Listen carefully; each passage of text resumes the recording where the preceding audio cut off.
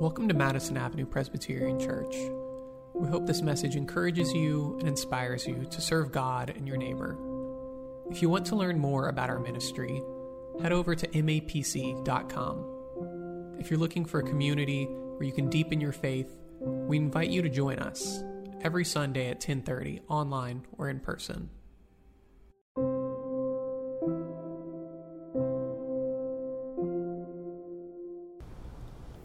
Our New Testament reading today comes to us from the book of Ephesians, the 4th chapter, beginning with verse number 1. Listen once again to the word of God. I, therefore, the prisoner in the Lord, beg you to lead a life worthy of the calling to which you have been called, with all humility and gentleness, with patience, bearing one another in love, making every effort to maintain the unity of the Spirit in the bond of peace. There is one body and one Spirit, just as you were called to the one hope of your calling, one Lord, one faith, one baptism, one God and Father of all, who is above all and through all and in all. But each of us was given grace according to the measure of Christ's gift. The gifts he gave were that some would be apostles, some prophets, some evangelists, some pastors and teachers, to equip the saints for the work of ministry, for the building up of the body of Christ, until all of us come to the unity of the faith and of the knowledge of the Son of God, to maturity, to the measure of the full stature of Christ. We must no longer be children tossed to and fro and blown about by every wind of doctrine, by people's trickery, by their craftiness and deceitful scheming, but speaking the truth in love. We must grow up in every way into Him who is the head, into Christ, from whom the whole body, joined and knitted together by every ligament with which it is equipped, as each part is working properly, promotes the body's growth in building itself up in love. This is the word of the Lord. Thanks be to God. Amen. Interesting things sometimes happen in churches. My very good friend Chris is a Presbyterian pastor in Wildwood, Missouri. He's been there for quite a long time now, and recently they realized that the floors in their Sunday school wing needed to be stripped, reconditioned, and waxed. They had delayed the project because it was so expensive, but it just got to the point that some action needed to be taken. The church found 2 local men who did this on the side, and they agreed to go to the church and work all night and get it taken care of. The holidays were approaching, however, and Chris was concerned that he might forget to leave the check for these gentlemen. So he asked his secretary to remind him. As he was about to leave one day, the secretary yelled out in a voice loud enough for everyone in the building to hear, "Chris, don't forget your strippers are coming tonight. Please leave their check." He said, thankfully, she did not put a note on his door so that everyone could read it. Sometimes interesting things happen in churches. I attended a wedding yesterday in Pennsylvania. I got back to Penn Station last night around 11:30 and got an Uber back to the manse. On the way, the driver and I started talking, and he said, "What kind of work do you do?" "Well, I'm a pastor." "Oh. What's some of the more interesting things that have ever happened in a church?" Well, I told him a few things that really no one else would ever believe, but if I had to do it again, if I were to have that conversation one more time, I would say, if you want to know, join us for worship here at Madison Avenue Presbyterian Church on Sundays at 10:30. For here in the church is where really, really interesting things can happen. Do you believe that? Do you dare to trust that even in a place like this, in a church, in a congregation, that amazing, transforming, exciting things can actually happen. That's what our scripture reading today leads us to believe and hope. In the 4th chapter of his letter to the Ephesians, Paul encourages the church to be of one body. We are one in Jesus Christ, one Lord, one faith, one baptism. And then he says that each of us has been given grace according to the measure of God's gift. The gifts he gave were that some would be apostles, some prophets, some pastors and teachers, to equip the saints for the work of ministry, for building up the body of Christ. Did you catch that? What is the role of pastors and leaders in the church? Paul is clear. To equip the saints, to nurture, to educate, to challenge, and to shape God's people for God's ministry. That is our primary calling as leaders, as the staff here at Madison Avenue Presbyterian Church, to equip the saints for the work of ministry. In one congregation that I served, we went through a vision process that lasted several months. We identified 4 or 5 major areas we wanted to address, and one of them was wellness. That was the area that I said, well, I would be glad to lead that. For months, those who were interested in this area of ministry met on a Sunday afternoon, and we talked about it. We each had a personal interest in mental health and wellness. We talked and talked and talked, and then we realized we were running into some legal issues and some bureaucratic challenges, and we weren't quite sure how we were going to bring to life this ministry of wellness. A woman joined the church who had gifts with administration, and in a conversation with her one Sunday, I said, would you like to join this team? We're focusing on wellness. We're wondering how we can serve our congregation and our community. I think you would be a blessing. Sure, I would love to. And Susan came in, and with her wonderful gifts of administration, we got very focused. And a few months later, we offered our first seminar, a seminar on meditation. Now, my colleagues at the time, the other pastors on staff, were getting very antsy and frustrated. And they started saying to me things like, oh, Patrick, you just got to go in there and tell them what's going to happen. You have to go in and take the bull by the horns and just take charge. But I've been a minister for 35 years. And for 35 years, I have had a commitment to equipping, to working with the congregation, to identify what God is doing in our midst. And I said, thank you, but I'm okay. The wellness team offered that seminar on meditation, and they continue to offer other seminars. 5 years later, the only initiative from that vision process was the one on wellness. All the others had just faded away. Equipping means helping people to identify their gifts and connect them to the ministries for which they have a passion, the ministries to which God has called them. Equipping means helping people to get on the bus and helping them find their best seat on the bus. My colleagues not only wanted to drive the bus, they didn't trust the people to figure out where to sit. In other words, that's most of the church in the 20th and 21st centuries. They had been seduced by what scholars today call the clerical paradigm. The clerical paradigm has been the dominant model for church life for generations. It ignores Paul's approach to ministry, and it assumes that real ministry, the important stuff, is the stuff that only pastors and church staff do. And the rest of it, well, you just volunteer for a few things.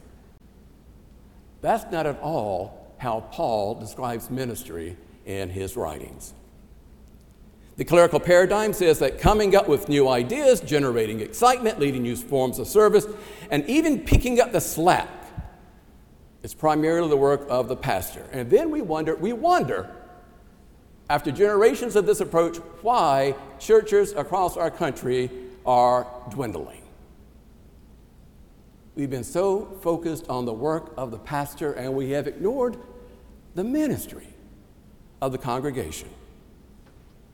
Shaped by secular culture and motivated by a fear of failure and shame, pastors and staff have a responsibility to lead the people, but we have taken on far more responsibility than is healthy for the life of a church. This style of ministry is so pervasive that many churches simply assume that's what churches do, that we hire the staff to do our work, to do our ministry. But what does Paul say? We are called to equip the saints. God gives us all the gifts we need to accomplish God's work in this time and place. Our challenge is to identify those gifts, embrace those gifts, and invest in those gifts. When I went to serve one congregation, they had been seduced by this paradigm for many, many years. They sensed that there was more to church, but they weren't quite sure what to do. Over a number of years, we entrusted the ministry of Christ to the congregation. For example, we had one member, Carl, real name, brilliant man, PhD from Rice, and he taught histology at the Medical University of South Carolina for decades. Good man, and a very, very close friend today. He was the chair of our mission committee. And as the chair of the mission committee, once a month, he took food down to the homeless shelter and fed it to the men who gathered there. Once a month, he did that, month after month after month, all by himself. Nobody else will help me, he said. And then he would go back down the following morning and take apples and cereal. All by himself, once a month. But after being there and entrusting the ministry to the congregation, we went from one man going to the homeless shelter once a month to 24 people going 3 times a month. It's not magic. It's not a trick of the hand. It was simply a matter of having the right organization and inviting people to let their imaginations run wild, to discern how God might be calling them to serve. Inviting people to think, what time do I really have? What gifts might I share? And when we moved to that form of ministry, wow. Then we had 6 of the members of the congregation who came up and led the children's moment on Sunday mornings. Then another young woman by the name of Margaret came to visit me, and she said, I know about this outreach in Charleston. It's similar to Ronald McDonald House. It's not the same, and they need some help. Do you think we can do that? Absolutely. And we got the word out, and then she and several others, once a month, were going down there to feed these families who are so filled with fear and with no friend in the area. The idea came from her. It is amazing what can be done when congregations are released for ministry. Each of us has been given grace according to the measure of Christ's gift. You, each and every one of you, have been gifted by God. God has already given us everything we need in the life of this congregation to do what God wants us to do. All the gifts that we need to excel and thrive within ministry are within our grasp. This is a radical idea. I was talking about this in one congregation some years ago, and one gentleman said, I like this new approach to ministry. And I said, well, thank you, but it's not a new approach to ministry. It's the way the church was doing it for many, many generations. Ministry, my friends, it's not about filling slots. It's not just about getting a task accomplished. It's not about crossing items off a list. Ministry is much more interesting and compelling and exciting. Equipping means that we take time to listen to one another. Equipping takes lots and lots of patience. Equipping means risking failure over and over again. Equipping means letting some ministries just pass away when there's no longer the interest or the gifts in a congregation to sustain it. Equipping means developing relationships between the staff and the church and the church and the church. Equipping means teasing the imagination of all people involved in the life of a congregation to dream what God might have in store for us. In one congregation that I served, it was a very large church, and their mission committee, bless them, their mission committee, their meetings every week, every month, were focused on who could argue the loudest to spend money on their particular pet project. And they have been going on like this for months. Get together, we need to support this missionary, we need to support this task force, we need to, and argue and argue and argue. My wife and I were serving together in that congregation, and Deb and I both are committed to the ministry of equipping, and she worked with them. And it took months, and it took developing a relationship, and it didn't happen overnight. But this mission committee went from arguing over money to facilitating the ministry of the congregation. When Katrina hit, for example, that congregation built a house in the church parking lot, put it on an 18-wheeler, sent it down to New Orleans, and a couple of weeks later, we put 40 members of that church on a chartered bus, and they went down to New Orleans to put it together. Do interesting things happen in churches? Oh yes, absolutely. And that same congregation where all they had done is fight about money, we held Serve Day one fall, and more than 300 members of the church signed up to go and serve in some specific way in our community. Some of them, for example, prepared food and they took it to the police precincts and the emergency rooms. Equipping is about listening to one another. It's about developing relationships. And more than anything else, equipping is about trusting God to do God's work through us in this time and place. Before Deb became a chaplain in a retirement community, she spent many, many years on church staffs, primarily responsible for education, for mission, and for member engagement. In one church she served down south, she took their youth on 6 or 7 mission trips around the country. They went to Buffalo, they went to Miami, they went to Philadelphia, they went to Cincinnati. And wherever they went, inner city or suburb, I never, ever worried about her safety. I never worried because Bill was with her. Bill was a member of that congregation, and Bill was built sort of like a mountain. He was tall, and his shoulders were like this, and his arms were like this. He was huge. Bill, when he wasn't going to church, was the captain of the police department in town. So I never worried about Deb's safety. She was with Bill, and everything was going to be okay. Bill, by the way, says that early on in his work as a patrolman, he was called to break up a fight between 2 rather large men. He walked up to them and said, "Excuse me, gentlemen, what's going on? Get out of here. You're going to have to stop this, and I'm placing you under arrest." "You're not going to arrest me." "Yes, sir.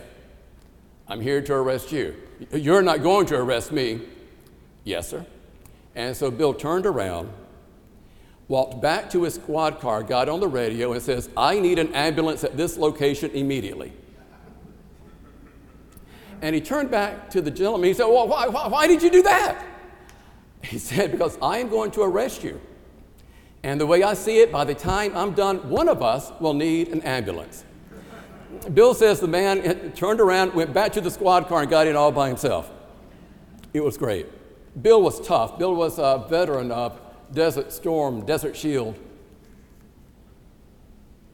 But Bill, this tough guy, had a gift and a passion for youth.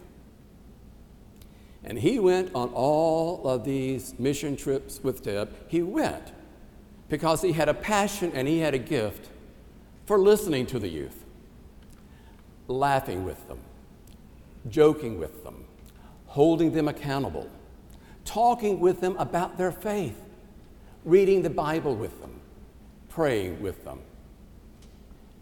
Bill found his gift and invested it in ministry and blessed so many, many people. And so this is the question I want to leave you with.